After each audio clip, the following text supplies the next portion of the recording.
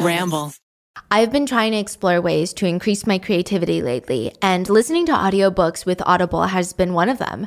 I've made it a daily habit to listen to Audible every day for the past few years now, and I can honestly say that I found a lot of inspiration on how to tell my stories through the titles I've listened to so far. Audible makes it so easy to listen to because it's pretty much hands-free, meaning I can listen to it as I'm driving, doing my skincare, or even when I'm cooking dinner. I don't need to set aside a specific time because I can pretty much listen to Audible whenever and wherever. Finding a new title to listen to is as easy as picking up my phone and scrolling through the app. They have thousands of titles to choose from, and you can easily sort by specific genres like romance, thrillers, or even nonfiction to find titles that pique your interest. Currently, I'm listening to First Lie Wins by Ashley Elston. The main character is Evie Porter, and she has the perfect life, a doting boyfriend, a white picket fence, and a fancy group of friends, except there's only one catch. Evie Porter doesn't exist. It's just a name given to her to complete her mission by Ryan Sumner, her boyfriend. I never want to pause this audiobook because it constantly has me trying to guess what's going to happen next. If you enjoy psychological thrillers that centers around a cat and mouse game, I definitely recommend listening to First Lie Wins. But Audible offers way more than just audiobooks. You can listen to podcasts like ours on their platform. They even offer Audible originals like Words and Music. They have musicians like Mariah Carey and John Legend give us personal peeks into their lives as they explain how they bring their creative visions to life on Audible's original series, Words and Music. On top of that, they give raw performances on some of their favorite songs. If that's something that interests you, I definitely recommend signing up with Audible to browse their Words and Music original series. Audible members can keep one title a month to keep from the entire catalog. New members can try Audible now, free for 30 days. Visit audible.com/rotten or text rotten to 500-500. That's audible.com/rotten or text rotten to 500-500 to try Audible free for 30 days. Bada bing, bada boom. Welcome to this week's mini-sode. This week's mini-sode, it's about a case that I just cannot get out of my brain. I don't know what to tell you. I feel like every couple of months, I will come back to this case, do some more reading on it, and still have no decisive answer on how I feel about it. I mean, what's going on? Are these psychopathic animals that are involved? Why did this happen? How did this happen? How is it possible that police officers sat outside a house and watched people get murdered inside of it? Like, none of this makes sense to me. I mean, it's going to blow your mind. So I'm just going to jump right into it. The day is July 23rd, 2007 in Connecticut. At 9:21 in the morning, there's a 911 call placed. Now, this 911 call is very interesting because it's not placed by a regular civilian. It's a 911 call coming in from the Bank of America, and they say, hey, my name is Mary Lyons. I'm the banking center manager, and we have a lady that's in our bank right now who says that her husband and her children are being held hostage at her house. The people that are holding them hostage are inside of the car right now, and she's forced to get $15,000 to bring it out to them. But she told me that if I tell the police or the police find out about this, they will kill the children and the husband. So 911 is like, what the fork? And you have to remember, this is taking place in Cheshire, Connecticut, which is like a really suburban place. Like, there's really no crime that happens here. It's not like it's LA or New York City. What are you talking about? Let alone a burglary of $15,000, let alone a hostage situation. What is happening? So she says, okay, well, her name is Jennifer Pettit. She's still in the bank, but her family is tied up at home. They drove her here. You need to get to their house ASAP, right? Mm-hmm. So she's like, okay, I'm trying to look at Jennifer. Oh, she's leaving the bank right now. She's leaving the bank. So on this 911 phone call, we actually hear that Jennifer is leaving the bank with the money, going back into her hostage crisis. Less than an hour later, the entire Pettit household is burned to the ground. 3 people died inside. 2 of them are children who burned alive, who were engulfed in flames while they were alive and conscious. And then we have 1 male survivor. Now, when the police get to the house, they said that they noticed 2 things, right? First, that there were 2 men fleeing from, a car that's coming out of the driveway of the house. And secondly, that the entire house was engulfed in flames. Wait, an hour the cop didn't get to the house? Well, that's the thing. That's what they said. Once they get to the house, they notice, oh, the house is on fire. Oh, there's 2 people in the car leaving. But the reality is that police officers actually managed to get to the house within minutes of that phone conversation, of that 911 call. And then they spent the next 30 minutes just sitting outside. scoping out the area. Like you had multiple police officers there just scoping it out. Some of them were like watching from the woods behind the house. They're just for 30 minutes. And it's crazy because so much violence escalates within that 30 minutes. I mean, it's insane. So we're actually going to be starting with the criminals, which I don't like to do in situations like this, but it kind of reminds me of a serial killer case. The first person in question is a man by the name of Joshua Komisarjevsky. He was 26 years old when this took place. So he's young. Whoa. And he actually came from a really, really good family. His adoptive family, one of his great aunts was like the foremost actress on the Russian stage. They had a theater in St. Petersburg named after this woman. She was that talented. Another family member was a Russian theater director, an architect, a costume designer. I mean, they had a strong name in Russia. Now, Joshua's parents, they lived in Cheshire, Connecticut, and they decided, you know what? Let's just adopt some kids. Let's have this beautiful life and have some kids to like spend it with. And Joshua had been born to a 16-year-old who was in a really, really bad relationship. So they thought, oh, well, this is a baby. Let's adopt this baby. And initially, it was really tough because Joshua, even though he's an infant, he had a long history of mental problems. So when he's adopted by his adoptive parents, I mean, they weren't ready. They didn't know how to handle it. They didn't know that infants had mental problems. They also were very, very religious. Later on in life, Joshua is actually, kind of recommended therapy. People are like, oh, well, you should get some therapy. And the parents are like, nonsense. We'll just take him to church. We'll pray it out of him. So he starts kind of acting out. Schooling is really tough. He went from being in regular classes, and then later the school is like, okay, well, maybe he's not really developing well. He's not doing this correctly. Why don't we place him in special education? So then he moves to those classes, and then eventually he becomes homeschooled. So he's at home all the freaking time. Now, when Josh is 4 years old, the whole family, they decide, you know what? We're going to bring in some foster children, and they're going to be a little bit older, and we're just going to keep them on our house, and it's going to be like this big, beautiful family. One of those foster kids, an older boy, decided to sexually assault 4-year-old Josh. I mean, I'm talking, it started with nude photographs. So he would force Josh to pose for these photographs. And then it later escalated to full on sodomizing Josh and raping Josh. And then later it got really sadistic. Like he would burn cigarettes into Josh's skin. Now, Josh, I mean, like I said, he already had all of these issues that he's dealing with, so he didn't really tell anyone. I mean, he didn't know how to tell anyone. And then on the flip side, they're super religious, like I said. So every single Sunday, they would go to church, and this specific church was all about sin and evil. They were like, you know what's sinful? You know what's evil out in the world? The most sinful thing you can do is be gay. Not be a murderer or like a rapist, you know? But it's like, be gay. So he's like, oh my God, I'm evil. Like he's 4, he's being sexually abused. And he's like, I'm evil. This church is telling me I'm like the most evil person that walked this planet. What am I doing? What am I doing with my life? So he started having these really, really dark thoughts starting at like 4 years old. So all his abuse was coming from this other boy. Yeah. So the parents were okay. Yeah, the parents were okay, but it seems like they were, like I said, just really religious, not open to having these conversations. Definitely not approachable, I don't think. I don't think Josh felt comfortable enough to say, hey, mom and dad, this is what's happening right now. So later, there's even allegations that Josh himself would sexually assault his younger sister. The family believed that this was probably true, so we have a situation of the abused becoming the abuser. And according to a lot of people that knew Josh, he had an intense attention to detail. Like, this would show up in his drawings. He had almost a photographic memory. That's what people said. I don't know if this can be proven, but that's just what they said about him. Now, at 14 years old, he starts committing burglaries. And they're not your regular schmegular burglaries. They're not, oh, well, this is a vacation house. I'm going to sneak in there and steal some stuff because my parents don't want to give me money, or I have a drug addiction.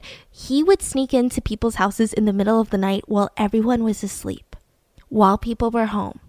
And he would slowly go about the place gathering all of their valuables. And he used super high-tech gear. He had night vision goggles, latex gloves. And then after he got all the valuables together, he would just stay there. And he would go room to room listening to the people breathe while they're sleeping. He would just listen to that. And when people asked why, he said, I loved the feeling of violating their privacy.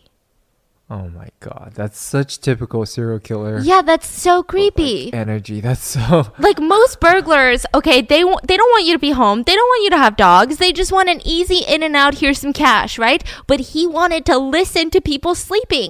And the creepy thing is that he remembered every single item that he ever took and where he dumped them, even years later. Now, that's going to be really, really intense because his entire rap sheet was filled with burglaries. I'm talking 18 different separate burglary arrests, probably more that he wasn't arrested for.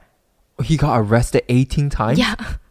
And then he for sure got away way more. And he started getting ballsier. He started robbing state troopers' houses. So he's like, oh, you're a cop? Let me rob your house in the middle of the night while you're sleeping with probably a shit ton of guns in your house. That takes a lot of guts. Something is clearly wrong with him. Someone needs to keep an eye out for him because a regular burglar doesn't do this. There is indication that something is wrong with him and something really bad is going to happen. So finally, in 2002, all of this starts catching up with him, and he is sentenced to 9 years in prison. Also in 2002, his girlfriend actually gave birth, and somehow he got full custody of that baby while he's in prison and sent that daughter to live with his parents. So like That's so weird. Yeah, so he has like a full-on kid, but he gets paroled in April of 2007 after just 5 years of serving his sentence. And people think that this is really strange because even if you go through his court files, the judge said this, and I quote, "So I don't see somebody that, as the state indicated, you don't seem to be somebody that's in terms of, committing burglaries, an addict that's just trying to get money for a quick fix.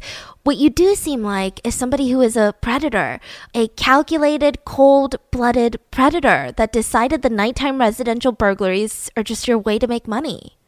Yeah, exactly. This is what the judge said about this case, and they still let him go early for good behavior. I don't understand. So they ordered him to undergo substance abuse, mental health evaluations while he's in prison. Now, once he gets to prison, none of this information is passed on to anybody. Not the prison staff, not the Department of Corrections. So after 5 years, they considered him a model parolee. They were like, wow, he's so smart. He's got like a photographic memory. He's so polite in prison. He played by all the rules. This is his first time in jail. He's young, he's white, and he's very bright.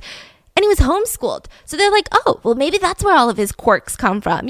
18 burglaries. That's a quirky thing to do. So they just let him go after 5 years. I mean, this is insane. They never even identified him as someone with mental issues that needed to be evaluated and or treated. They were just like, you're not getting any of that. Go have some fun. So he gets out of prison and he starts these romantic relationships with two sisters at separate times. So Clarice and Caroline, they both had a relationship with Joshua at one point, and they both looked super young for their age. So Caroline, she was just 18 when she starts dating Josh, but she looked really young. Like she could pass for like 14. And that is why her dad had a lot of problems with this relationship because first of all, the dad's like, wait a minute, isn't this guy like a career criminal? Like he's been in, what? He's in jail for 18 burglaries? That sounds like that's his job. Like you don't have time for a 9 to 5 if you're committing 18 burglaries. And on top of that, I think he likes you because he's a pedo. I think he's into young looking girls. Something about him rubs me the wrong way. Wait, so at this point, how old is He's like 26. Like in his 20s. She's 18. Wait, 26? Wait, did he go to jail at 26? Or he got out of jail at 26? He got out of jail at 26. Oh, yeah. Okay. But she looks incredibly young. Now, the girls, I mean, they really fell for it. Caroline said that he was like a hopeless romantic, and not a lot of guys out there are super romantic. He would drive Caroline through these rich neighborhoods, and he would point at all the houses and say, I want a family one day. I want to live in something that gorgeous one day. I don't want something that's broken. I want a close-knit family. And she was just kind of wooed by this because, guys her age, they're like, I don't want a family. I want to shotgun this beer. I don't know. What do 18-year-old boys do? I don't really know. Okay, so that's what's going on with Joshua. On the other hand, you have a man by the name of Stephen Hayes. He is 44 years old. So quite a bit of an age gap, and it's very interesting how they meet. He allegedly was sexually abused as a child, and he claims that he just was betrayed by everybody in his life. Now, he also has a lengthy criminal record. Mainly, he loves to break into cars in broad daylight. So this is what he would do. He would drive to the local park that would have like this little hiking trail, and he would sit there and watch people get out of their cars, grab their little water bottles, and now they go hiking And he's thinking to himself, well, no one takes their laptop to go hiking. No one takes their phone to go hiking. So he would just kind of sneak through these little windows. And once he sees something, he would break into their car while they're just innocently hiking and steal all of their valuables. And he got arrested multiple times for this. So he too has a daughter that he was kind of on and off in contact with, probably because all the trouble that he was getting into. And his daughter was actually in the police academy, which is very interesting. Now, his brothers, his own two youngest brothers, call him manipulative, deceptive, and they just absolutely hated him. When they were young, they said that Steven would do these things where he would put a revolver to one of their heads and just taunt them, just kind of giggle at them, laugh at them. He would, if anything went wrong in the house, it was never Steven's fault. He would lie and manipulate and twist things and tell his mom that it was another younger brother that did it. It's all his fault. And the mom believed him. I mean, he was that good. When he got caught with lying, he would always say, well, Mom, you know that I have these psychological problems. But his brothers are convinced that he is not sick. He is cunning and calculating. There was this one day where he told his little brother, hey, touch the stove. It's so cold. It's like especially cold today. It's like freezing. And the little brother is like, why would the stove be cold? No, just touch it. Like, just put your hand over it and you'll feel how cold it is. So the little brother, being like, you know, I'm a little sister, I get it. I would walk over there and be like, no, it's not. And I would put my hand over it. And he does it. And Steven grabs his hand, slams it down onto the hot stove, and held it there. He had burn marks all over his hand for months. For months after this. So you're talking about very, very dangerous people. Two very dangerous people on their own committing crimes, just constantly getting arrested, and then they meet at a halfway house. So after jail, they're placed into a house that's like, oh, well, you have to check in with us every single night, but, you know, during the day, you can try to, like, go live a regular societal life, right? But during the night, you check in with us. And they shared the same room. Joshua and Steven were in the same room together. And they would talk every single day. So they bonded over the fact that they were both trying to stay clean, trying to stay off of drugs. And the crazy thing is, they were released out of this halfway house just 2 months before this horrific crime. Just 2 months. Now, Steven didn't really like being out of this halfway house. You would think that that's like the best thing that could ever happen, but he hated it. He moved into his 1-bedroom apartment with his mom and his younger brother. So Steve is sleeping on the couch in the living room, his younger brother sleeping on the floor in the living room, and his mom is in the room. And the younger brother hated Steven. Hated. He couldn't even stand to be in the same room as Steven, especially because Steven would nonstop just go on and on about how he's going to change his mom's life. He's like, Mom, I'm doing this new business venture and I'm taking your car today and I'm just going to make so much money. Don't worry, Mom. I got you. I'm going to take care of you. I'm going to set you up for life. I'm going to put you in a bigger place. I'll take care of you, Mom. Now, nobody believed this. Nobody believed that Steven had any business venture going on. He's just trying to sweet talk his mom so that his mom would let him do these things like take her car, like just freeload, not do anything with his life. And one day his brother confronted him and was like, I don't know what you're doing to Mom. I don't know what you're saying, but you need to stop because you're getting her excited. And like, for what? And so Steven got into an altercation, broke 3 of his brother's ribs, and gave him a black eye. Jeez. So he probably should have been arrested for that, but he wasn't, and it just seemed like everything was falling apart. So 2 months after his release from the halfway house, he's been living with his mom, and his mom's starting to catch on. Like, this isn't, nothing you're saying is happening, you know? None of this is making sense, and I'm getting frustrated. You keep fighting my other sons. I'm going to kick you out. You're not going to be able to use my car, and I'm going to kick you out. I'm fed up. I don't care what you need to do, Steven, but you're out of here. So once again, it just seems like his life is going downhill again. And that's when he starts talking to Joshua about, hey, maybe we should start a business. So they're thinking, what about like a contractor business? You know, we both have some work in construction. We've done that before. We could call it, you know, J&S Repairs, J&S Contractors. What do you think about that? And Joshua's like, well, you know, there's a different place. There's a different huge opportunity for us to make some money, and it's not construction. What are you talking about? We just break into people's houses, Steve. Have you ever done that? We break into people's houses at night, we steal some things, and then we flip it. We sell it. Are you kidding? That's so much better than a contractor business. So Steve is like, oh, well, I've only broken into cars. I don't know how to do that. So they actually do a couple trial runs. They slip into 2 different houses, but they don't even take much from these houses. It was just to show him, hey, this is how you do it. This is what we're going to be doing. This is how I get through the house. Everyone was still home. Now, one of these instances is really creepy because Joshua actually came out of this house with a family photo, which is not valuable. I mean, this is just a regular family photo. And he kept telling Steve, look at this picture. Look at how many adults were probably upstairs.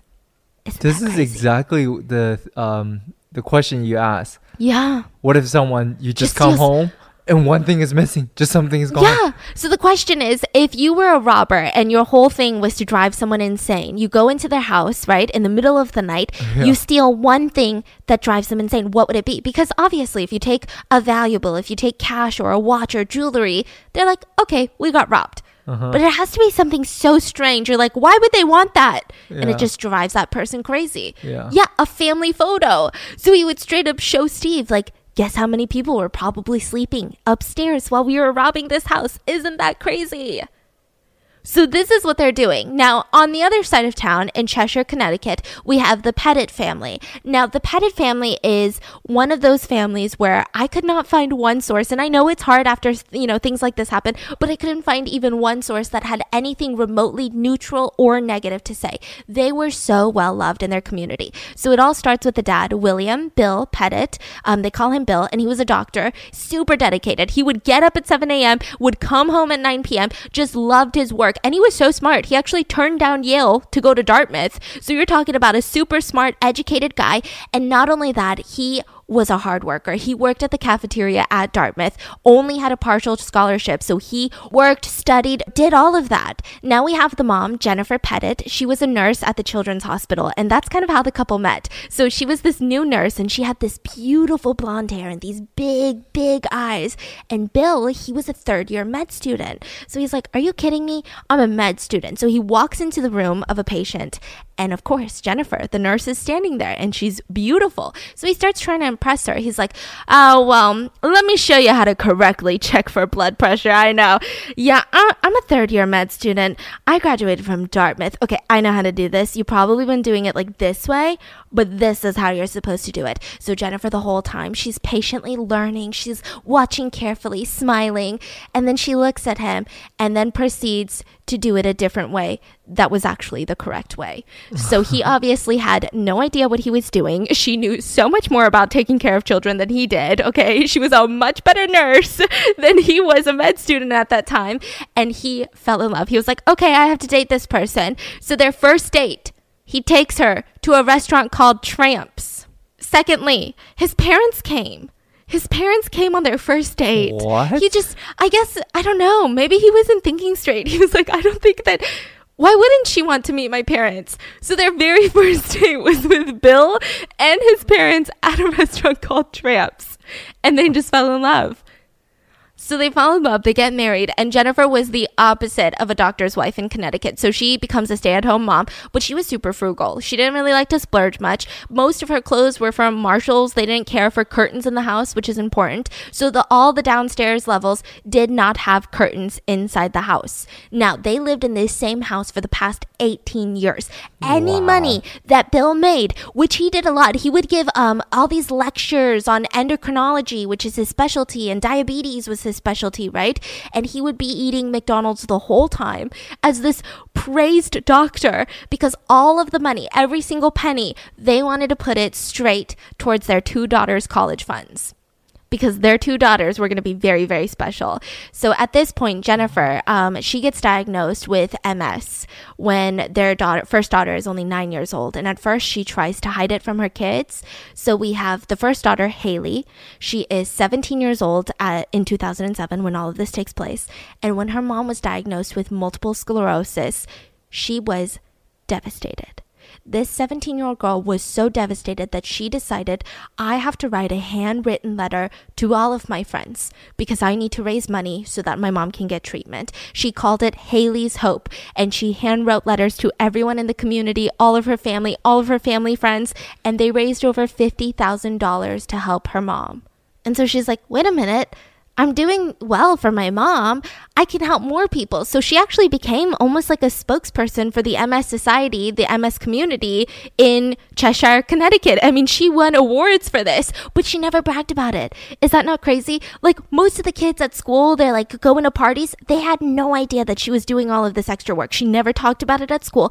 Didn't want to get praised for it. She was a straight A student. She was an athlete. She was an advocate, never bragged about it, got early acceptance into Dartmouth, just like her dad. So she would stay up until the middle of the night in her dad's office, just working, writing these essays with her dad. Like that was the type of daughter she is. And then we have Michaela, who was 11 years old at the time that all of this took place. And she was a little bit shy. That's what everyone says. She liked to walk while looking at the ground because she was that shy. But if she ever saw anyone alone, she would be like the first one to go and talk to them because she just didn't want people to be alone. And the entire family, I mean, their lives surrounded around community and love. That's about it. Michaela's favorite quote was, "You must be the change you wish to see in the world." And she was so excited because once her sister went to college, she wanted to help the MS community and she would call her team Michaela's Miracle.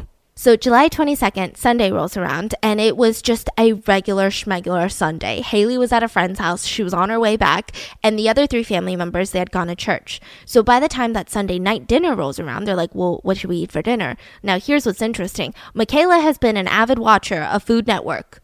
And this 11-year-old girl, she can really cook. So she was like, you know what, Mom? I'm going to make the whole family pasta. You can take a rest, lady. Okay, wow. I am going to make the whole family a tomato sauce pasta with fresh local tomatoes. That's what I'm going to do. But I need you to drive me to the market because I'm 11 years old. So Jennifer takes Michaela to the local Stop and Shop, which is like a grocery store, right? And there happened to be a guy there shopping. And it was Joshua. Joshua saw them walk out of their car, which was a nice Mercedes, and he seemed to immediately take an interest in this 11-year-old girl. Just immediately. There was something that was like, oh, this 11-year-old girl, I should follow her around this store. So he starts following them around the store, and he watches them load up their groceries, get back into their Mercedes, and he thinks, well, a Mercedes is a nice car. I wonder if they live somewhere nice. So he gets into his car, and he follows them home. And sure enough, they live in a nice house. So he's thinking to himself, well, this could be a great money-making opportunity. I mean, think about how nice it would be to be like them, to have no financial stress or worries about money problems. They must be living the life. I know, we talk a lot about very, very heavy things on this podcast, but it's kind of nice to balance that out with something a little bit lighter. Our sponsor for this episode is Wicked Clothes. They sell clothing that's a little bit dark, a little bit creepy, but it's also a little bit funny too. So think about goth meets dad jokes. You can actually check them out at wickedclothes.com. Even if you're not trying to buy anything right now, you should at least take a look at their website and browse for a minute because it's so much fun to look through. They have shirts about ghost hunting, Mothman, anything that's sort of paranormal. A few shirts with death and bones. One of the designs that I actually own is a sweatshirt that says serial killer documentaries and chill. I'm sorry, what? There has never been a shirt that embodies my mood more than that, okay? There's one that says smile more, and it has this woman that's just smiling more and more aggressively until she's bones, and I want to wear that all day when people tell me to smile more. And they also sent me some really cool merchandise, and honestly, it's just like one of those cozy hoodies that you just throw on and you just straight up serial killer documentaries and chill. And the site is super fun to look through. Even their customer reviews are actually hilarious. So one of them is that the pros, great design and fit. Cons, now I'm haunted by demons. It's a weird time out there, okay? We dive into a lot of heavy subjects, so it's kind of nice to take a minute to laugh. This is their first time sponsoring this podcast, which is really exciting.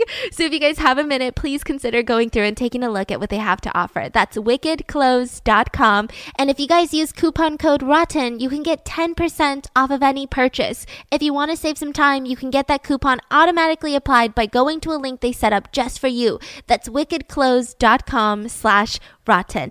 Anyway, let's get back to the show. Meanwhile, Michaela, she rushes into the house. She starts cooking up that pasta. She's so excited. And they eat in the sunroom, all of them, the whole family. And they just sit around talking. So after dinner, they're like putting away the plates. And the dad's like, hey, girls, your favorite show's on. So they loved watching this show called Army Wives. So they're like watching Army Wives in the room. And Bill is getting exhausted. So he's like, oh, man, I'm going to lay on the couch in the sunroom because all the girls are taking up the space on the couch in the living room. So he lays out on the sunroom and he's wiped out. I mean, he went golfing that day. He did some doesn't work that day, so he just falls asleep instantly with a newspaper on his chest. So after the show is over, the rest of the girls are like, okay, well, what should we do? They lock up the entire house. They go upstairs. Now, since dad is asleep downstairs, Michaela was like, Mom, can I sleep with you? So Michaela falls asleep in her mom's room, in the master bedroom. And the rest of the night, Joshua was outside watching. And then eventually he decided, maybe I should go home. So he goes home to his own daughter and he stays up with her, spends some time, and finally tucks her into bed. Meanwhile, he's texting Steven. And Steven texts him, I'm chomping at the bit to get started. Need a margarita soon, because they were planning on breaking into more homes that night. Joshua doesn't respond, so Steven says, are we still on? Josh says, yes. Well, soon? Okay, hold on, Steve. I'm putting my kid to bed. Hold your horses. And Steven texted back, dude, the horses want to get loose, LOL. So have they been robbing people at this point? Yeah, about 2 people. So Steve wants money? Yeah, he wants money, but I don't know if that's his primary motive either. Okay. But it seems like maybe Steve wanted money more than Joshua did, because he was about to get kicked out of his mom's place. So they meet up, and at first they're driving around thinking about, well, should we rob another place? Is that how we're going to get money? Maybe we should go to a bar and follow these drunk people home. Maybe we point a gun at them and say, hey, we're going to go to an ATM and you're going to withdraw as much money as possible. Maybe that's the move today. Should we do that? Well, no, that would be too much risk. And I mean, what is it? $500 is the maximum limit. I mean, how many people would we have to rob today? And then we're going to get caught. ATMs have cameras. Come on, Steve, be better at thinking. And then finally, Josh is like, wait a minute. I saw a house today. So I went to the grocery store and I followed this family home. And now their house is nice, their car is nice, and I'm thinking that they probably have a good amount of cash inside. We just rob the place, they're probably sleeping, we sneak in, go around, get all the valuables, get out. What do you say? Well, that sounds freaking good. But they weren't super planned. So they're like, what do we do? What if we get caught? We need masks. So Joshua decides he's going to tie a shirt around his face. Literally tie a shirt around his face. He cut out some holes for his eyes. Steven put on his work hat, pulled it down over his face, cut out 2 holes for his eyes as well. So this was really impromptu. Their only weapon was a BB gun that Steven had in the car that they bought at Walmart the day before all of this. A BB gun. So you think at this point Joshua was motivated by the 11-year-old. And Steve has no idea. Yeah. And so Joshua and Steven's plan on the outside, what they told each other is that we're going to sneak in the middle of the night. The family's going to be tied up. All of them are going to be tied up. And then we're going to rob the place, leave them unharmed, tied up. They're going to call the police, but we'll be long gone. It's the perfect plan. So they get to the house in the early hours of like 3 in the morning of the 23rd. And they find that the basement door is unlocked. So they sneak into the house and they see that there's a baseball bat against the stairs of the basement. So they're like, perfect. We needed another weapon. So they take that and they sneak upstairs. The first person that they come across is Dr. Pettit, who is sleeping on the couch in the sunroom. And this is the creepy part. Joshua claims that he stood behind him, watching him sleep for a good 15 to 20 minutes. Now, he claims that the reason that he did this is because he didn't want to hurt him. He didn't want to slam the baseball bat onto him. But there was no other choice. I mean, how are you going to subdue this man without beating him on the head with this baseball bat? So he just stood there for a good 15, 20 minutes staring at this man sleeping. And then finally, he brings up the bat and swings it on his head.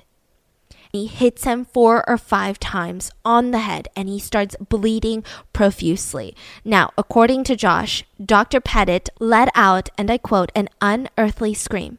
I couldn't take his screaming. I just kept hitting him till he backed into the corner of the couch. And then quietly, he was just staring at me with wide open eyes. Just sheer confusion. He's dead? No, just confused. I mean, imagine there's a guy hitting you with a bat. He's wearing a t-shirt as a mask.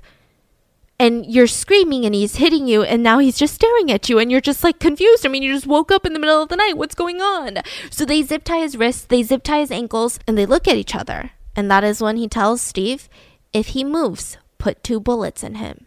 So they tell Dr. Pettit, calm down. We're just here for some money. You know, once we get it, we're going to be long gone. Just cooperate with us. We're going to get the money. Is anybody else home? We just want to know so that we can get this money and get out of your hair. It's just a regular operation. Family wasn't woke enough? No. So he says, there's 3 girls upstairs. One of them is my wife. You know, like my wife and my 2 daughters are upstairs. Okay, sounds good. So they grab a bunch of rope and they start heading upstairs. Their thought process was, we're going to do the same thing. We're just going to tie everyone up. So they go into the master bedroom and they find Michaela asleep in there as well. So they're like, oh shit, okay, one of the youngest daughters is sleeping in here with the mom. And Joshua ties up Michaela, the 11-year-old that he was stalking at the grocery store that day, and Steven ties up Jennifer. And both of them, they were awake, confused, and scared, but they were both compliant. So they tied them up and then placed pillowcases over their eyes, like empty pillowcases. And then they go to Haley's room and they tie her up as well. They go back to Jennifer and they ask, well, where are all the valuables? And so she starts telling them, well, this is where I keep my jewelry. This is where that. And they're like, no, we want cash. We don't want jewelry. We want straight up cold hard cash.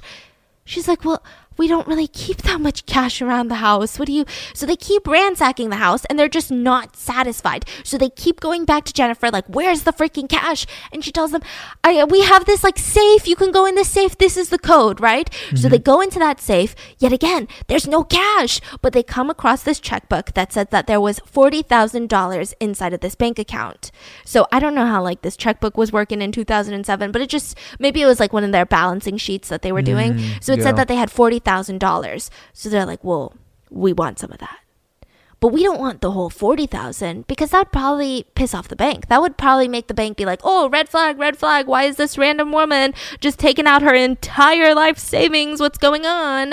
Mm-hmm. We want about $15,000. But the only way to get cash from a checkbook is if we go to the bank. That is so strange. Yeah, $15,000 for this type of crime.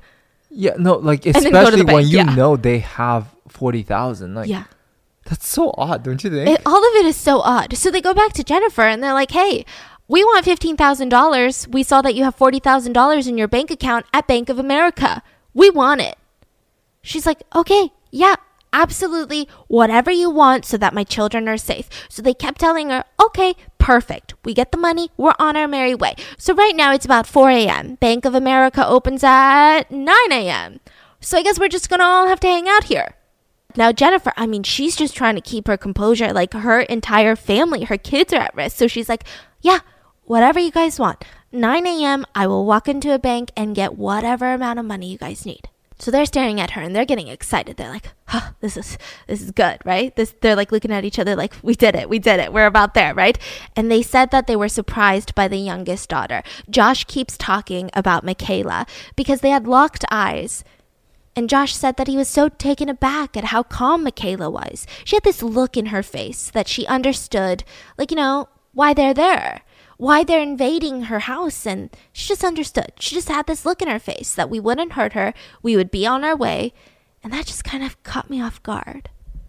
That's what Josh said in his interrogation by the police. So they had to wait for the banks to open at 9. That's a good 5 hours. They didn't want anyone to try to run, so they decided to move Michaela back to her room and tied her to her bedpost. Now, Josh says something that's really, really strange. He said that he didn't tie her too tight to the bed because she had eczema and he didn't want to hurt her. And he had eczema before, so he understood. He has eczema, so he's like, I get it. You have eczema. I don't want you to get itchy or for it to hurt your skin, so I'm just going to tie you loosely. So then he goes to Haley's room and ties her to the bed. And then he ties Jennifer to her bedpost, and she was sprawled out on her stomach. And it was just a really uncomfortable position.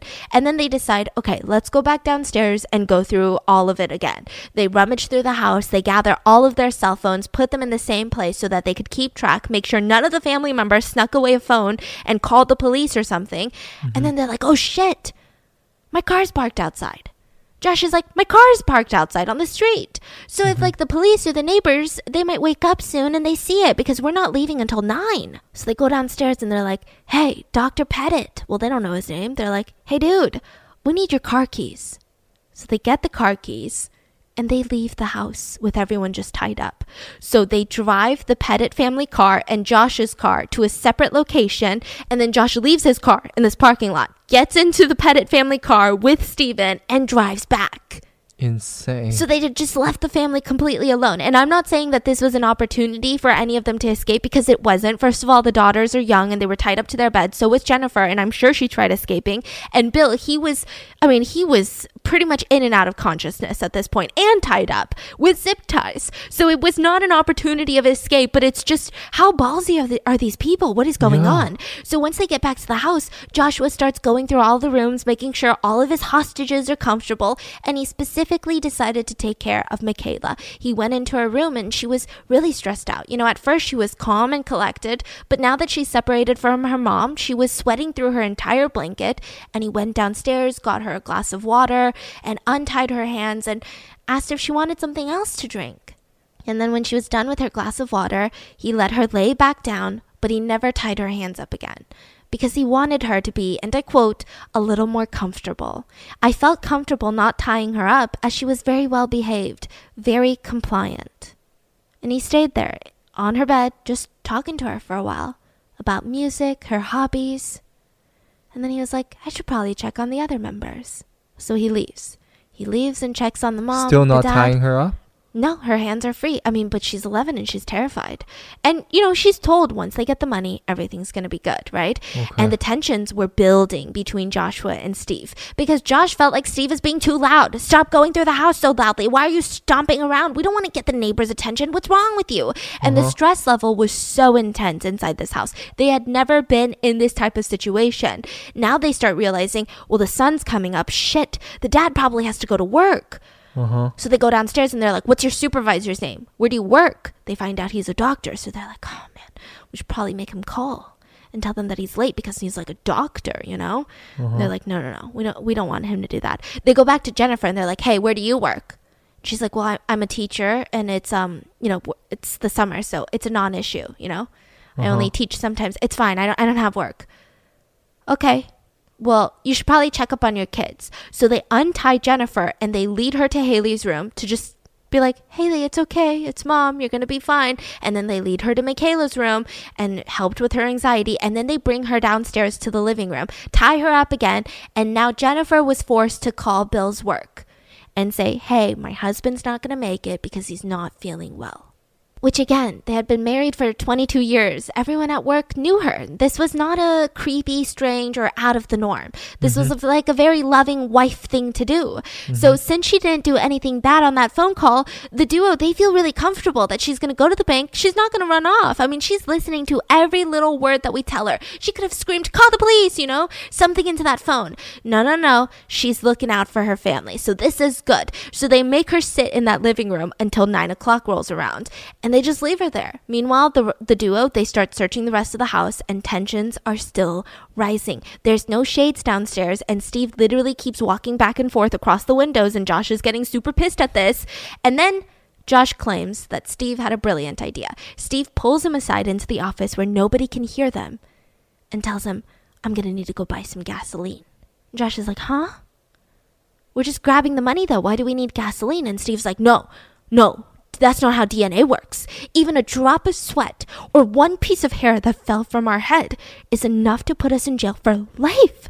You don't understand, Josh. We already have our DNA in the database. So here's what we're going to do. After we get the money, we're going to put the entire family in the car, the Mercedes. And then we're going to drive maybe like a block away. And then we're going to set this entire house on fire with nobody inside so that it can kill all of the DNA. Oh, shit. But you used my name in front of them. You called me Steve in front of them. Oh my God, Yeah, but there's like 5 million Steves. They never saw our face. I can't believe you did that. You used my freaking name. We gotta kill him. We have to kill him in the fire. So that's what Josh claims. Steve has a completely different version of the story. Steve claims that he wanted to burn some DNA evidence with gasoline, but he never wanted to kill them. We'll get to the discrepancy a little bit later, right? Josh claims to be upset. He's like, that wasn't according to the plan. We're just here for the money. What's going on? We had pillowcases over the family's head. We would pull up and down our masks, but there's no way. They're not going to be able to identify us. And do you know how many Steves are convicted felons? Steve? So many Steves. Get it together. But they disagreed, and it seemed like they were not going to get to an amicable agreement. So they just kind of go off and do their own thing around the house. Steve starts going into the garage and taking out gallon bottles of windshield wiper fluid and starts dumping them into the sinks so that he can use these gallon tubs to go to a gas station and get gasoline. So Steven just leaves Josh with everyone without even saying anything, goes to the gas station, fills up the bottles with gasoline around 8 in the morning. He had 4-gallon containers by the time that he gets back to the Pettit house. Now 9 o'clock is rolling around. They decide to untie the mom. They force her, Steven forces her by BB gun point, which she probably thinks is a real gun, to drive to the bank. So she is driving under duress. So just her and Steve. And Josh is home alone. While they're at the bank, Josh decides, why don't I go over to Michaela's room? And he starts talking to her about school, summer plans, stuff like that. And he said, and I quote, one thing led to another. He raped her. And the police asked her, was it against her will? 11-year-old Michaela's will? I mean, obviously it was. I think that they just asked for the confession, right? And he said, her hands were tied, but her feet weren't. It started off against her will, but she wasn't resisting or anything. That is what a 26-year-old thinks about an 11-year-old's rape. So he started off by performing oral sex on Michaela, and then he used a pair of scissors to cut off her shirt and her skirt. Then he took out his cell phone and took multiple pictures of her. And these were horrific pictures, really bad pictures. And then he raped her. Now, there is speculation that she was sodomized, according to the autopsy results later. He claimed that he let her take a shower because he had ejaculated on her. But DNA evidence suggests that he tried to get rid of the evidence. There was parts of her body that had some remnants of bleach on it. I don't know if that was used as an accelerant for the fire or if that was to get rid of his semen. Semen was found inside of her body as well. So he rapes 11-year-old Michaela, and his entire excuse to the police was, well, I thought she was 14. I'm not really sure that makes anything better, Joshua. Rape is still rape. And 14 is still underage, but he's like, well, I thought she was like 14 or 16. He claims that he had no idea that she was 11. None of this matters. So, they go to the bank. Jennifer is discreetly telling the bank teller, please call the police because my family is being held hostage. And that is when they place that 911 call. She gets back into the car with that money and they drive home. Now, when they get back, there's so much tension between Josh and Steve. So Steve's version of the story is that he comes home and Josh is like, hey, let me show you something. And he shows him the pictures of Michaela. So he's like, oh yeah, we got to kill them because I left too much evidence in that room. So that's Steve's claim. He says that Josh felt like they needed to kill the whole family because he had raped Michaela. Now, Josh is saying that Steve's like, we got to kill him before we leave. We got to go. Like, we got to get out of here. We got to get we have the money, so we got to pour the gasoline. We got to go, right? So Joshua claims that at this point he's arguing. So there's just so much tension. It's just so hectic, I'm assuming, right? Because either way the story goes, I mean, it's just an absolute shit show. So they both, at this point, trying to kill the families. So they're both at this point trying to put the blame on each other. But it seems like they're going to kill the family. But Steve is saying that, it's because Josh raped Michaela. And Josh is saying it's because Steve is worried about DNA. Right. That we have to kill the family. So they're kind of pushing the idea of killing the family onto each other, but it seems like both of them were in agreement that this is the only way. So they're arguing about, okay, well, we got to kill this family. Later on, they start arguing about whose idea it was, but either way, it's tense. Either way, one of them wants to kill them, the other one allegedly doesn't. It's just a high tense situation. And Steven looks out the window and he sees an unmarked vehicle. This is not a vehicle that looked like it belonged to one of the neighbors. It was literally parked right outside the Pettit house. So he's thinking to himself, that looks like the unmarked vehicle of a police officer. So he gets super pissed because he's like, Jennifer must have said something at the bank. And he says that he snapped. He says that he just lost control in this high stress situation. The cops are outside. He's done for and he's pissed. So he goes over to Jennifer and he pulls down her pants and he rapes Jennifer. And then that's what he wanted to do when there's cops outside? And then he strangles her to death with his bare hands. This entire process takes about 15 minutes. Her kids are upstairs. Her husband is downstairs tied to a pole in the basement. Police are outside, and she is being raped and strangled to death. Police were at the house. And what are they doing? They were just standing out there for 30 minutes. During the rape and strangulation of Jennifer Petit, the police were on the premises. So he rapes and strangles her, and he decides, well, we got to do something. We got to burn the house down for sure now, because now we're really screwed. So he starts dousing gasoline. So he's going into the kitchen, putting gasoline everywhere in the hallways, on top of Jennifer, everywhere. So Jennifer had died of asphyxiation. The rest of the family is still alive, still tied up. They go upstairs and they start dousing gasoline onto the two girls who are alert, awake, and conscious and know that something's about to happen, because gasoline has an intense smell. They know something bad's happening, right? Yeah. So they're getting doused with that gasoline. Their entire rooms are just filled with gasoline. And then the two men, they start running downstairs and they realize, wait a second, that noise. And they look outside, and Bill had untied himself and he was running away. Dr. Petit had freed himself. So the way that it happened is this entire time when he was in the basement tied up, Dr. Petit, he was in and out of consciousness. So this entire injury, he had lost 7 pints of blood. The human body only has about 9 to 12 pints of blood. What? And you die at the 50% to 2/3 mark. 50 to 75% is like, oh, deadly. That's where he's at. Yeah. So he was conscious, like just in and out of consciousness. He was not in his alert state. He was incredibly weak. He could barely even try to slither up the pole to get into a standing position. He tried and he would just faint multiple times, right? He heard this thumping noise coming from the living room. And he thought to himself, are they beating my family with bats? No. Like, are they beating them just like they beat me? No. Think straight. Okay, it's going to be okay, Bill. They're probably ransacking the house. The truth was that thumping noise was Stephen raping his wife. And he had this jolt of adrenaline because even though he was like, I gotta think straight, no, they're just ransacking the house, he kept thinking, what if he's beating my family to death, right? So he had this jolt of adrenaline and he thought to himself, it's now or never. They're gonna kill us all, let's be real. So he's completely bloody, completely dizzy, and he knows that he's too weak to go up the stairs and fight these two guys to save his family. It's not gonna work. They're gonna all die if he tries to do that. Mm-hmm. So maybe he can try to get to a neighbor's house and call 911. So he starts rubbing the plastic ties on his hands.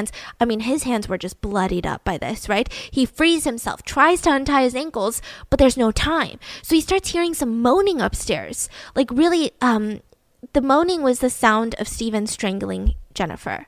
But he hears the moaning and he starts screaming at them. Like, what's going on? Uh-huh. And one of them yells down, don't worry, it's all going to be over in a couple minutes. So he stands up and things are not looking good for Bill. So he had actually been on a blood thinner since 2004 for his health. So he was losing a lot more blood than most people would in this time period. So he's wobbly, everything's going black every 2 seconds, and he's like, okay, I can do this. So he crawls out the basement window and he starts hopping because his ankles are tied to his neighbor's house, and he's looking around and he sees a bunch of faces in the woods. Later we find out those are cops. And they don't help him. Why? I don't know. And he collapses onto his neighbor's driveway. And his neighbor happened to see this and runs out. And he could not identify this person. He was like, who is this person? Meanwhile, Bill had been his neighbor for the past 18 years. But he was so bloodied up. Yeah. So he's like, who is this? And he runs out and he's just, call the police. And he's like fainting on the neighbor's driveway. Yeah, the police are already here. So police are seeing this? Yes. Not doing anything? Yeah. So the two monsters, they realize Bill is free. So they start freaking out more. They start pouring more gasoline all over Jennifer, putting accelerant everywhere. And they're like, okay, we got to start the fire and we got to get out of here. So they grab all of the valuables and they try to light a couple matches and it doesn't work. Steven's like, it's not working. So one match doesn't work. Second match doesn't work. Finally, the third match lights and he throws it into the kitchen. And it just engulfs in flames instantly. And that fire spreads through the hallway. And there was just nothing that was going to stop this fire. We later find out through autopsy results that Haley and Michaela, they both died of smoke inhalation. Haley had actually managed to escape her restraints in her bedroom and made it out to the hallway to the top of the stairs and collapsed from smoke inhalation and died. Her feet and her legs had 3rd and 4th degree burns to indicate that she was really close to the fire at the time of her death. They couldn't determine if the burns happened while she was alive or after death. Michaela's body was found still on her bed with her hands tied, and the burns, again, could have occurred while she was alive. Jennifer was so badly burned. We do know that she died of asphyxiation and not burned alive, but she could only be ID'd by her dental records. Do you ever go outside and you have this wonderful person who walks by and you're like, wait a minute, I need to flag that person down because they smelled immaculate. What is your scent, ma'am or sir? What's going on? I need to smell you up and down. I don't mean to flex, but I am that person nowadays because I've been using Scentbird. Listen, Scentbird is a fragrance subscription service that gives you guys the opportunity to shop from over 600 different brands. It's super cool because it's a flexible subscription service so that you can skip any month without penalties. They let you choose a new designer fragrance to try every single month for just $16. Every single month! You get to pick out what you want, so there's no surprises. They have perfumes, colognes, and a lot of unisex options. You choose the perfume that you want to try and they send you a 30-day supply, which honestly, side note, I feel like they last way longer than 30 days. And Scentbird carries top designer brands like Prada, Gucci, Versace, and they also have indie labels, Vince Camuto, The Harmonist, Confessions of a Rebel, and all of them are 100% authentic because they work directly with the brands. If you guys have not tried layering scents yet, you need to try it. It's my new favorite thing. 2 different perfumes can give you this unique scent layered on top of each other that nobody else has, and it's such a great experience. So if you're not sure what type of scent you're looking for, you can actually sort and find your new fragrance by brand, style, occasion, season, and more. And did you know that some of these bottles can cost anywhere from $150 to $500 and more? Imagine spending that kind of money and then hating the scent after a couple days. Not with Scentbird. You can get a decent amount of high-end fragrances for just $16. And if you decide you like it, you can actually get the full-size bottles from them. And with my code, it will only be $11 for your first month. With that exclusive offer just for you guys, you can get 30% off of your first month today. That's only $11 for your first fragrance. Go to Scentbird.com and use my code ROTTEN for 30% off of your first month. Again, that's SCENT bird.com for you to try your first perfume or cologne for just $11. Sign on, smell amazing, and use that code ROTTEN. So the 2 guys just lit this match. They're in the car and they see, as they're trying to reverse, that there's a bunch of unmarked cars blocking the driveway. So they're like, oh my God, these are cops. Cops have surrounded this place. The house is about to go down. It's on fire. There's bodies and their bill has escaped. They decide, what's the best way out of this? They reverse into the unmarked vehicles. They slam into them and they start trying to drive around into the curb, and then they hit these thick bushes and then they start getting caught up in these bushes. And he's like, well, what do I do? He said that it's almost like he forgot how to drive. Josh is driving and he's like, I forgot how to drive. And Steve's yelling at me and I'm like, wait, do I reverse? What do I do? And he looks up and they're surrounded by cops. Guns are pointed all at their heads. They're told to get out and lay on the pavement. But he decides, I'm going to keep going. So he almost runs an officer over, and then he hits another patrol car, and suddenly everything went blurry. So the airbags were deployed. They were like, okay, now for real, hands out, get out, right? And they all get out, and this time it's very interesting. Josh keeps telling them, okay, like, my name is Josh, this is what's happened, because they're asking for identification. Meanwhile, Steven's given out a fake name. Josh is like, yeah, there's people inside. Steven's like, I don't know about that. I don't know. I couldn't really tell you. So they're like giving different stories. Steven's completely lying. It seems like Josh knows that they're going to find out, but Steven's still trying to be like, yeah, my name is this. Strange. I just thought that was a strange detail. So during all of this, Bill is laying on his neighbor's driveway looking at his burning house. His ankles are still zip tied. His scar was just gashing with blood, and the ambulance hadn't arrived yet. There's a cop standing close to him holding a rifle, and he keeps screaming at them, the girls.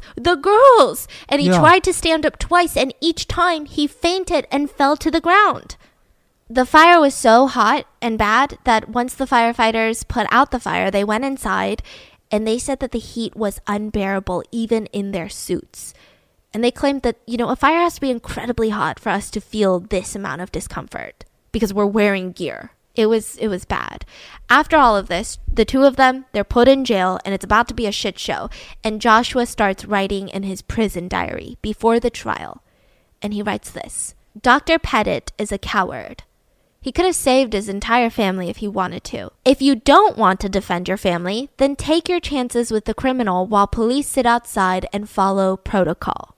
What does that mean? He's saying that Dr. Pettit was putting faith in the police, but the police weren't doing anything. They were just sitting outside.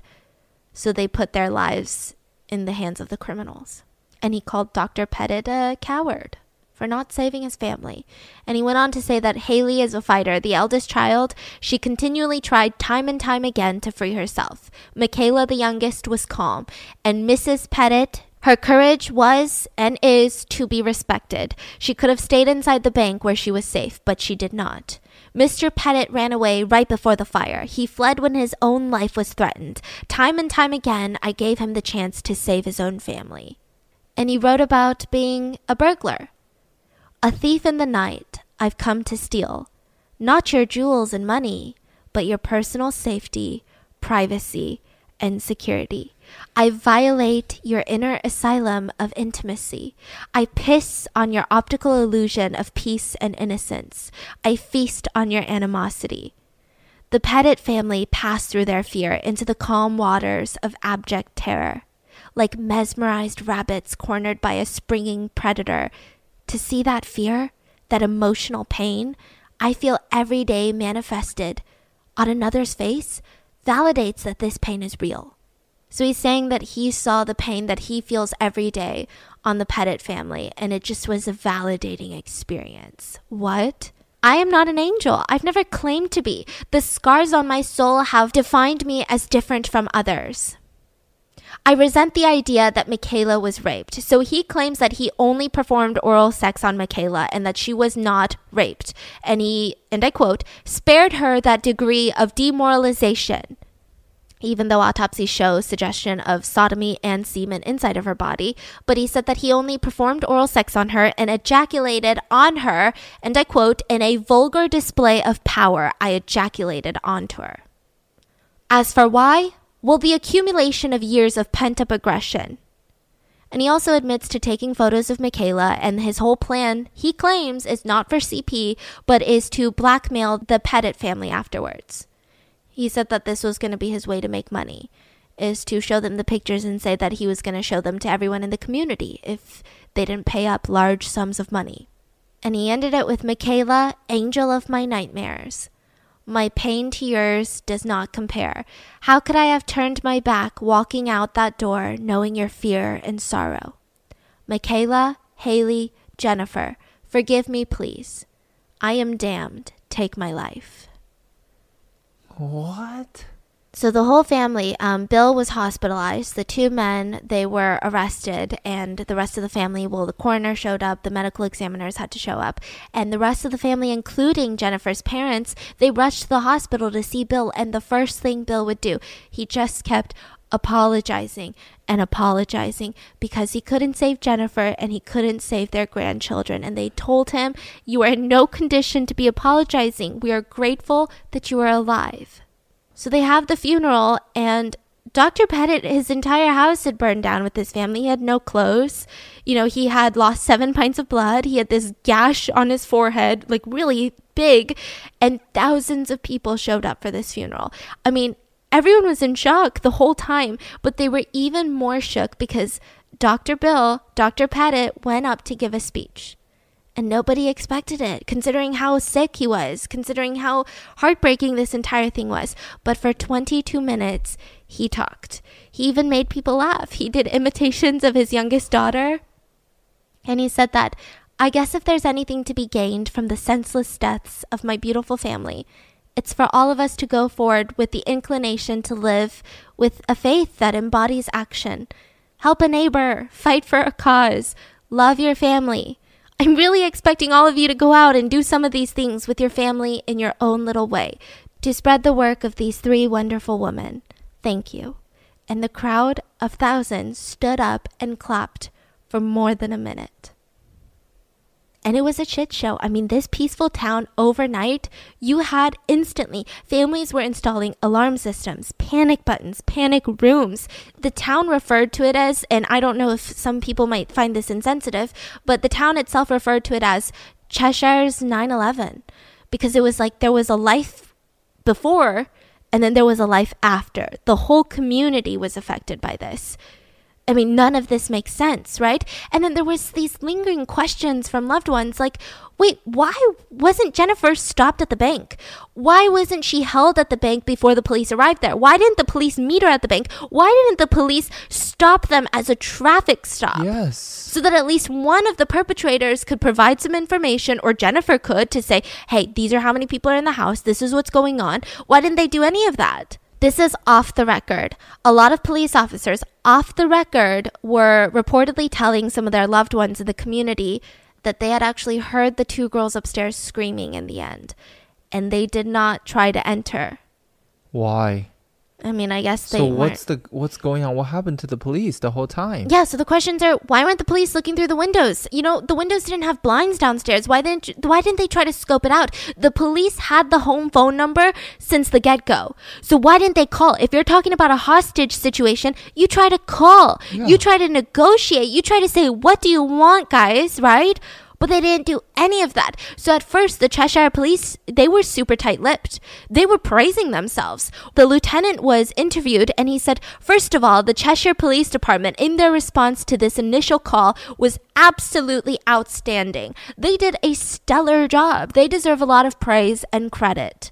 And then, a couple months after, on November of 2007, the court imposes a gag order, which bars police, witnesses, and lawyers from speaking with the news. So then, finally, people are just hammering this down. We want the timeline. Give us the police timeline, because what's going on? We have too many questions. How could the community is in uproar? We don't trust our own citizens. We don't trust the police. What was the timeline? Eventually, the timeline was released, but a lot of the stuff was redacted, except for to the defense attorneys. And there was just a lot of weird stuff going on. Officers could have stopped the 2 in the car on the way home. They were within range. They could have beat them to the house even. They were within range. When Billy came out of the house, he was hopping, tied up, badly beaten, trying to get help for his family. And he saw a bunch of people hiding in those woods. Yes, those were police officers. Yeah, that probably should have alerted the police to think, oh shit, something is happening. What's going on there? We should probably find out, right? Nope.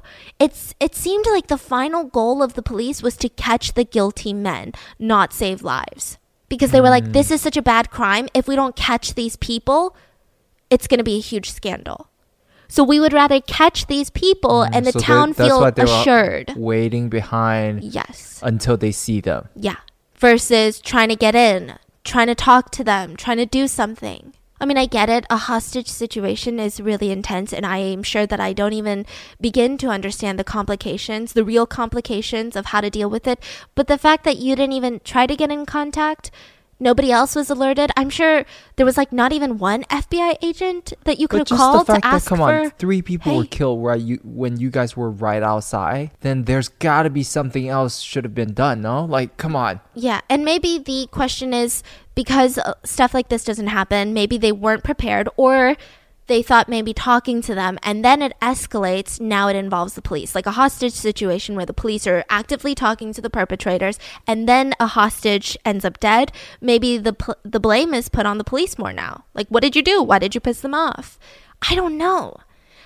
I can't completely shit on them, but for sure, I cannot say one good thing about this. I'm not telling them how to do their job because I obviously don't know how to do that type of job, but I just think that something could have been done that wasn't this.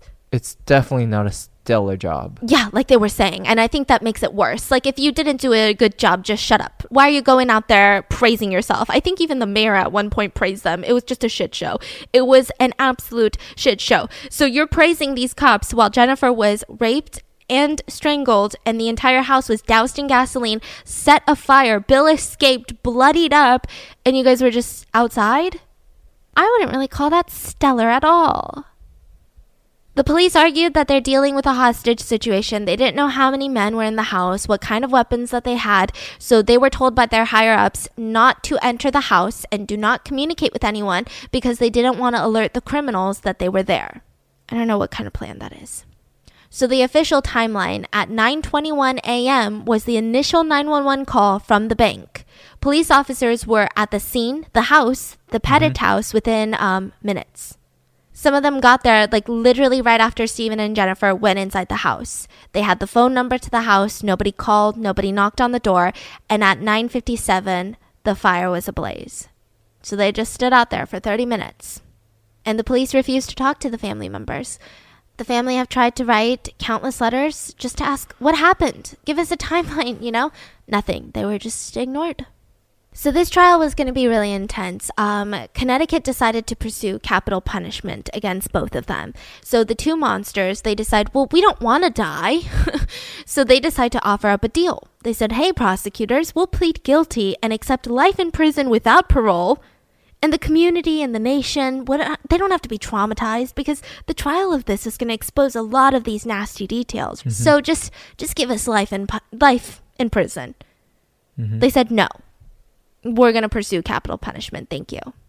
And this just really broke the community because there were a lot of people in Connecticut who were against capital punishment, but they were so confused. Because when something like this that is so inhumane, I mean, this is like the poster child for people who are for capital punishment. It's just so inhumane. You're talking about kids. You're talking about rape and torture. And for what? For nothing. And the thing is, I feel like I don't even know if they can be helped. Yeah. You know, the guy went into prison. He was in prison for 5 years and he came out. The first thing he wanted to do is go back to what he was doing. And what he was doing is not robbing, but prey on humans. Like a predator. Yeah, exactly. It's not that he has a need for money. He just needs to find a better way to like find a job, right? This is like your biggest nightmare. Yeah. It's just someone who's so illogical. Like just straight up evil. Yeah. And so they were like, yeah, we're going to go with the capital punishment. And even Steven's brothers, they were interviewed and they said, as nasty as it sounds, I hope someone puts a bullet in his head. They wanted their own brother to get the death penalty. So Steven's trial would go first on October of 2010. And he just sat there the whole time with this blank, dumb look on his face. No remorse, just no emotion, just looking dumb. Now, Joshua's trial was October of 2011. And he would actually be the opposite. He would look around, jot down notes, occasionally smile, talk to his attorneys. He's acting like this is a cocktail party. So his whole defense was that he was sexually abused by a foster brother at 4, and he was raised in a religious house to believe that he is unlovable. That was his entire excuse for this. So during the trial, the forensic detectives, they introduced evidence that was stored in these medical metal boxes, right? And inside was Haley's shirt, a scrap of denim from the jeans that Jennifer wore, Michaela's torn shorts, and they opened it. And after 38 months later, it all smelled so strongly of gasoline. You could smell the gasoline through the courtroom. And so the verdict for both of them was that they were found guilty on all charges. Capital felony charges of murder, sexual assault for Josh and Steven, kidnapping, and none of them showed emotion. So both of them were sentenced to death, and they were sitting on death row. Stephen Hayes actually did a few podcast interviews. Don't know why. Who? I feel like, I don't know. He is very manipulative. I could only listen to like a couple minutes of it because I was like, I don't even care what this guy has to say. I don't believe a single word unless it's in a court file. Like he is so disgusting and acting like he cares. He said that he just became somebody else, that the last few minutes were just filled with rage and stress, and he will never forgive himself for that. Yeah, nobody cares, Steven. Nobody cares. Like, what did you buy the gasoline, right? And he's like, no, it's not to burn the house down. I thought the sheer presence of gasoline would force the police to bring in hazmat suits. And he's like trying to argue that if police came in with hazmat suits, they would get away further because it would take longer. DNA would be harder to process. I don't know. This guy was on something. He also is suing the prison staff for denying him medical care and harassment and psychological torture charges. He is seeking $500,000 in damages.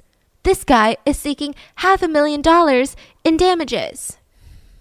And then in August of 2015, Connecticut abolished the death penalty. So both of the sentences are now converted into life in prison without the possibility of parole. Both of them have attempted suicide in prison, and both have failed. So Bill spoke to reporters, and he said that Michaela was an 11-year-old girl, tortured and killed in her own bedroom, surrounded by her stuffed animals. And Haley, she had a great future. She was strong and courageous, and Jennifer helped so many kids, and she can't do that now. And even at, they give an impact statement, at the sentencing, right? And Bill was there, and he was crying and sobbing, and they were just staring at him. Steve was just staring at this guy, and they said it was this weird moment of the man who poured gasoline on the girl while she was still alive just stares at the man who raised her. So the aftermath of Bill's life, he hasn't been a doctor since. He started the Pettit Family Foundation to honor his family. He's the president, and it awards scholarships to students that are affected by chronic illnesses, and they sponsor local centers, and they've raised over $1.8 million. All day, he's super busy. They received, I think, 25,000 letters, and the whole family, the Pettit family, they write back to every single mailer by hand. They received letters from China, from Italy. Entire classrooms of kids would write letters together and send them at the same time. Wow. And he would write back to every single one of them. And so he's really busy during the day. But during the night, he has to take pills to go to sleep. He only sleeps on the edge of his mattress. And for the longest time, every night at 3 a.m., he woke up every single night because that is when the break-in happened. And he starts asking himself the questions, the same questions. What if he went upstairs instead of out of the window? What if he did this? What if he did that? And he says that he doesn't have good days. He just has good hours. And all of his friends and family say that they haven't seen the old Bill yet. He did remarry to a woman by the name of Christine, and they moved into this little house together. And what's interesting and great is that she never lets him forget his life that he loved. She encourages him to talk about Jennifer and the kids. And she's always there mentioning Jennifer. She just doesn't want him to forget them. And she says it's weird because she knows that if this tragedy didn't happen, she wouldn't have met him. She wouldn't have this love of her life. And she knows that. But she's very grateful. Does that make sense? It's like this really strange feeling of, he would have stayed married to Jennifer and they would have had this completely different life. Yeah. So it's very complex. And he's still working on the foundation. He's just started this thing called Michaela's Garden, where there were seeds from Michaela's plants that are now being sold in packets for $10 the funds go to the foundation. They have big donors. They have fellow doctors that were donating $10,000 checks in the mail. But they also had some of the most heartbreaking ones were handwritten notes with a crumbled up $1 bill, because that's all these people had to spare, and they wanted to send it to the Pettit Family Foundation. There would be kids in Connecticut who would have birthday parties, and they didn't want presents. Every year, they would want people to donate to the Pettit Family Foundation. And in 2013, Christine gave birth to a baby boy, and they named him William Pettit III.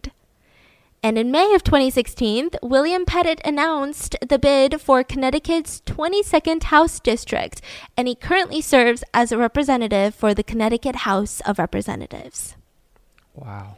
The house of the Pettit family was demolished, and the whole process was intense. They had a friend of the family that took over the handling of the insurance, because obviously you don't want Dr. Pettit to do that. And the friend of the family was like, well, have you looked inside? Maybe I should go inside, take one final look. And the insurance agent flat out told him, is the owner a friend of yours? Then don't go in. It's the worst thing I've ever seen about the fire in the house. So they demolished it, and they set up a memorial garden in the place where the house was. And that is how the 7 hours of torture for the Pettit family has turned into something good. Something helpful for the world. I come back to this case so many times. I think just this past year, I think I've mentioned wanting to talk about this case on different occasions, and I just could never do it because I don't have a conclusion. I don't have a feeling. I feel like sometimes people want me to have a feeling. How do you feel about this afterwards? I just don't understand these perpetrators. he's obviously a raging pedophile, I believe. I believe that he is someone who gets off on fear. And he would have kept doing it and kept doing it. And I don't know what the case is with Steven. I mean, he's evil, but what was the purpose of this for him? This was a really intense, emotional mini-sode. I'm sorry that I kept crumbling up my words today. I feel like I'm having a brain fart because this case has been on my brain and it's taken up 99.9% of all my thoughts right now. I can't stop thinking about it. Please let me know, what are your thoughts? And I hope you guys enjoyed this week's mini-sode, and I will see you guys on Wednesday. Bye!